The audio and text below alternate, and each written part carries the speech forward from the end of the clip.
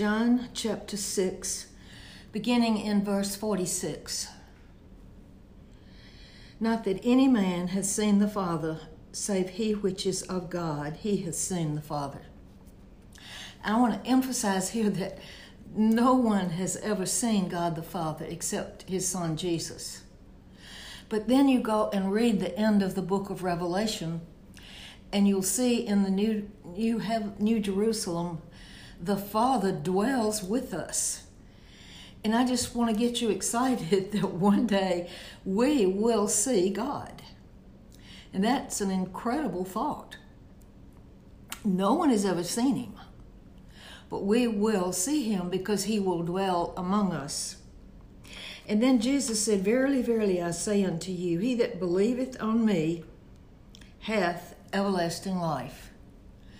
You see, you have to be taught, and then you have to choose to believe what you heard, and then you have to choose to receive the man that you believe to be your Savior.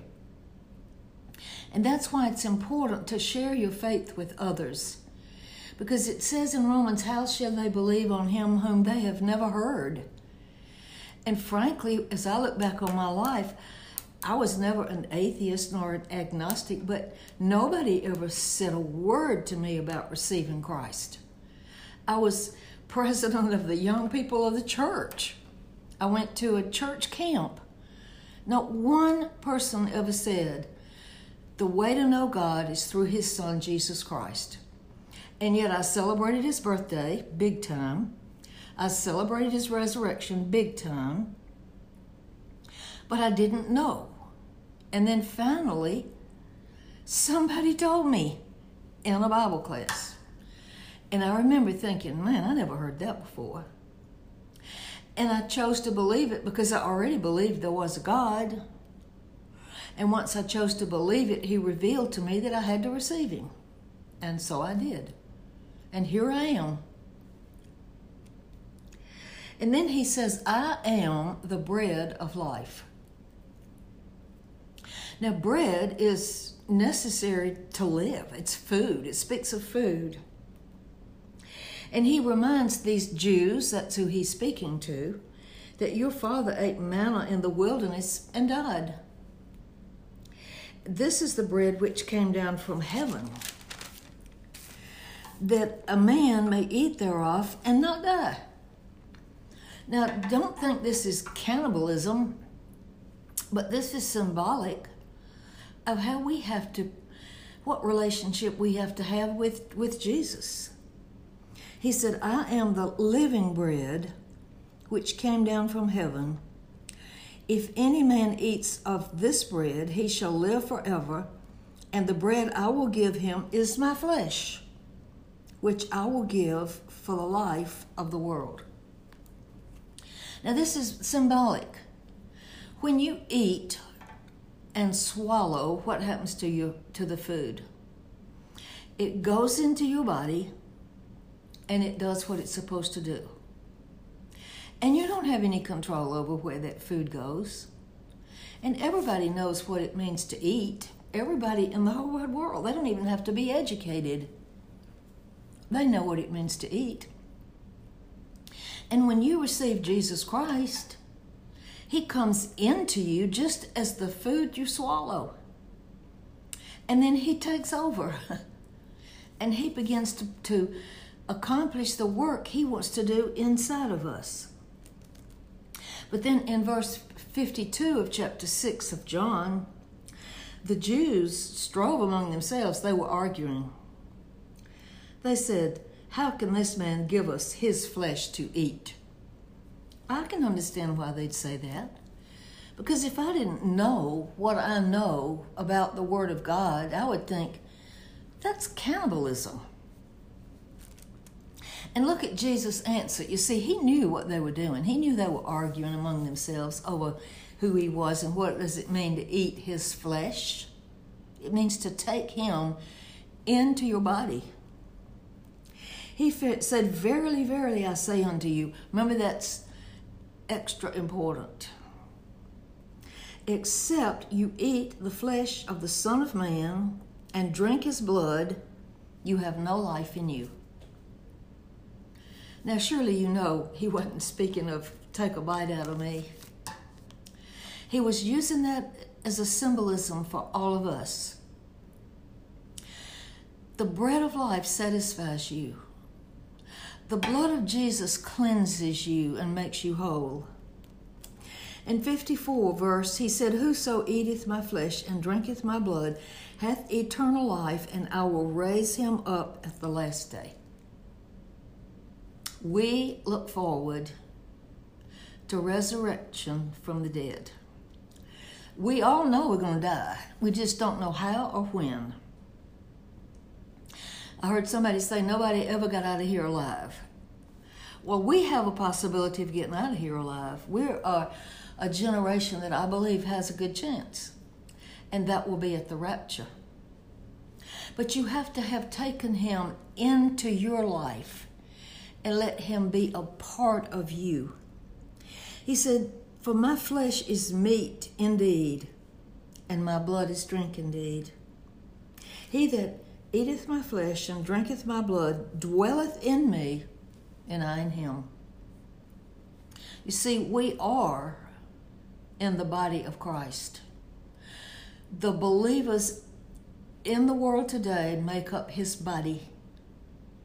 And he is in me, and I am in him. There's no safer place to be. There's no better place to be. That in the Word, in the man who created it all, and having him in us. As the living Father has sent me, and I live by the Father, so he that eateth me, even he shall live by me. I just had lunch with some friends today, and we were talking about how in this confused world, it's such a comfort to know we're in Christ and he's in us. And that's the only safe place to be. And as we look at things disintegrating and falling apart around us, we're safe and secure in the body of Jesus Christ. This is the bread which came down from heaven, not as your fathers did eat manna and are dead. He that eateth of this bread shall live forever. That's the promise. You take him into your body and you live forever with him. These things saith he in the synagogue as he taught in Capernaum. Now he's speaking to the Jews. Many therefore of his disciples, when they heard this, said, This is a hard saying. Who can hear it? That's the disciples. And I believe today that in many churches, the pastors are afraid to say hard things because it may run people away. But hard things are good for us. But the disciples recognized, God, this is really weird. What is he saying? We should eat his flesh and drink his blood. Does he realize what he's doing? And then Jesus is so funny. He knew that the disciples murmured, and he said unto them, Does this offend you? Isn't that funny? He knows exactly what's going on in their heart. He also knows exactly what's going on in my heart. I can fool you, but I can't fool him. He knows the intent of my heart. He knows the desire of my heart. And he knows the motivation of everything I do. And then he went on to say, What and if you shall see the Son of Man ascend up where he was before? You think this is hard saying? What you going to do if you see me ascend up to heaven? It's the Spirit that quickeneth. That means makes alive. And remember, we are body, soul, and spirit.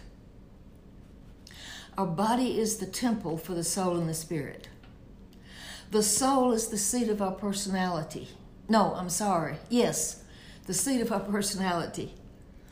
It's our mind, will, and emotion. It's how we communicate with each other.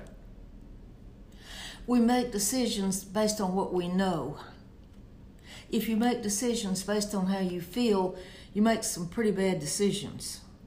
But if you make them based on what you know to be the truth, you make good decisions, and then you feel good.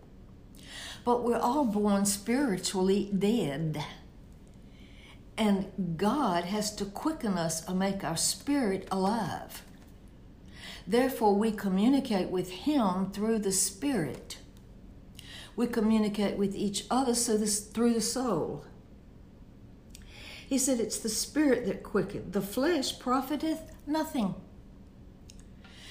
That's a hard saying to me. Anything I do in the flesh is no good. So I sit down to record this podcast. If I do it in the flesh, it's not worth anything. And I want those of you listening to know, before I turn on my cell phone to record this podcast, I pray for you. I don't know who you are and I don't know where you are. But my prayer is, God, I make myself available to you, my mind, my heart, and my mouth, using your word and my mouth, speak to your people that might tune in and listen and meet their needs. Encourage them in this discouraged world and confused world.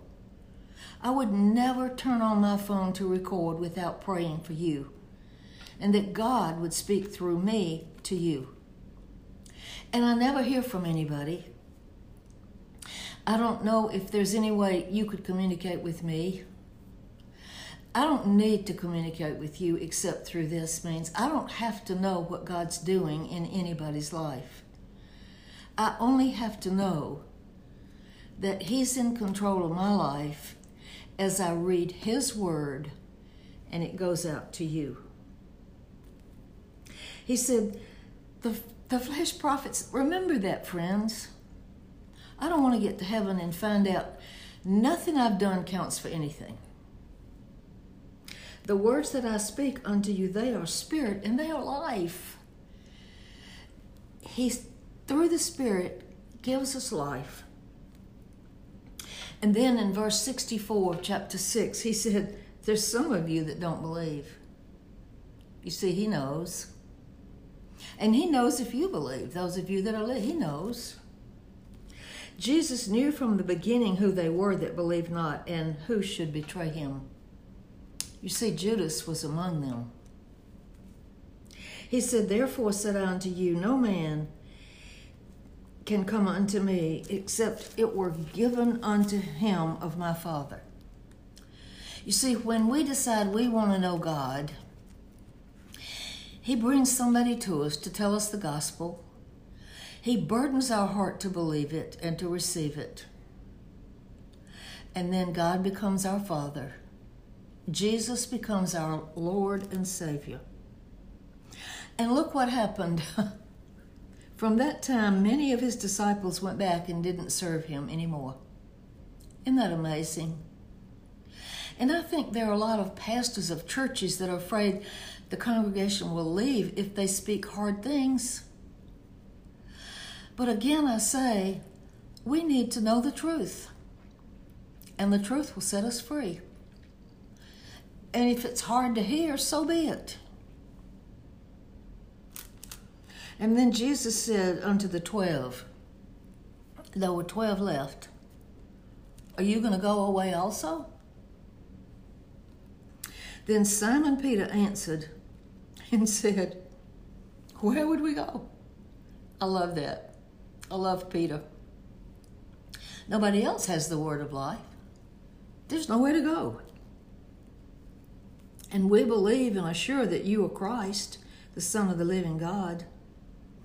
Jesus answered them and said, have not I chosen you 12, and one of you is a devil? Oh my, He knew. He knew what was ahead of Him. He knew everything. And He knew Judas was sitting there and he was going to betray Him. He spoke of Judas Iscariot, the son of Simon, for he it was that should betray Him, being one of the 12. I just hope that this lesson will encourage you. Just as you ate your lunch or eat your dinner, and the food becomes a part of your body, so Jesus Christ wants to come into your life and be a part of you and give you the food you need, which is the word of truth, and satisfy your emotional needs, which is peace and joy and comfort. And this is not a time for believers to be afraid. This is a time for believers to be trusting. So thank you for listening. God bless you. Share with a friend.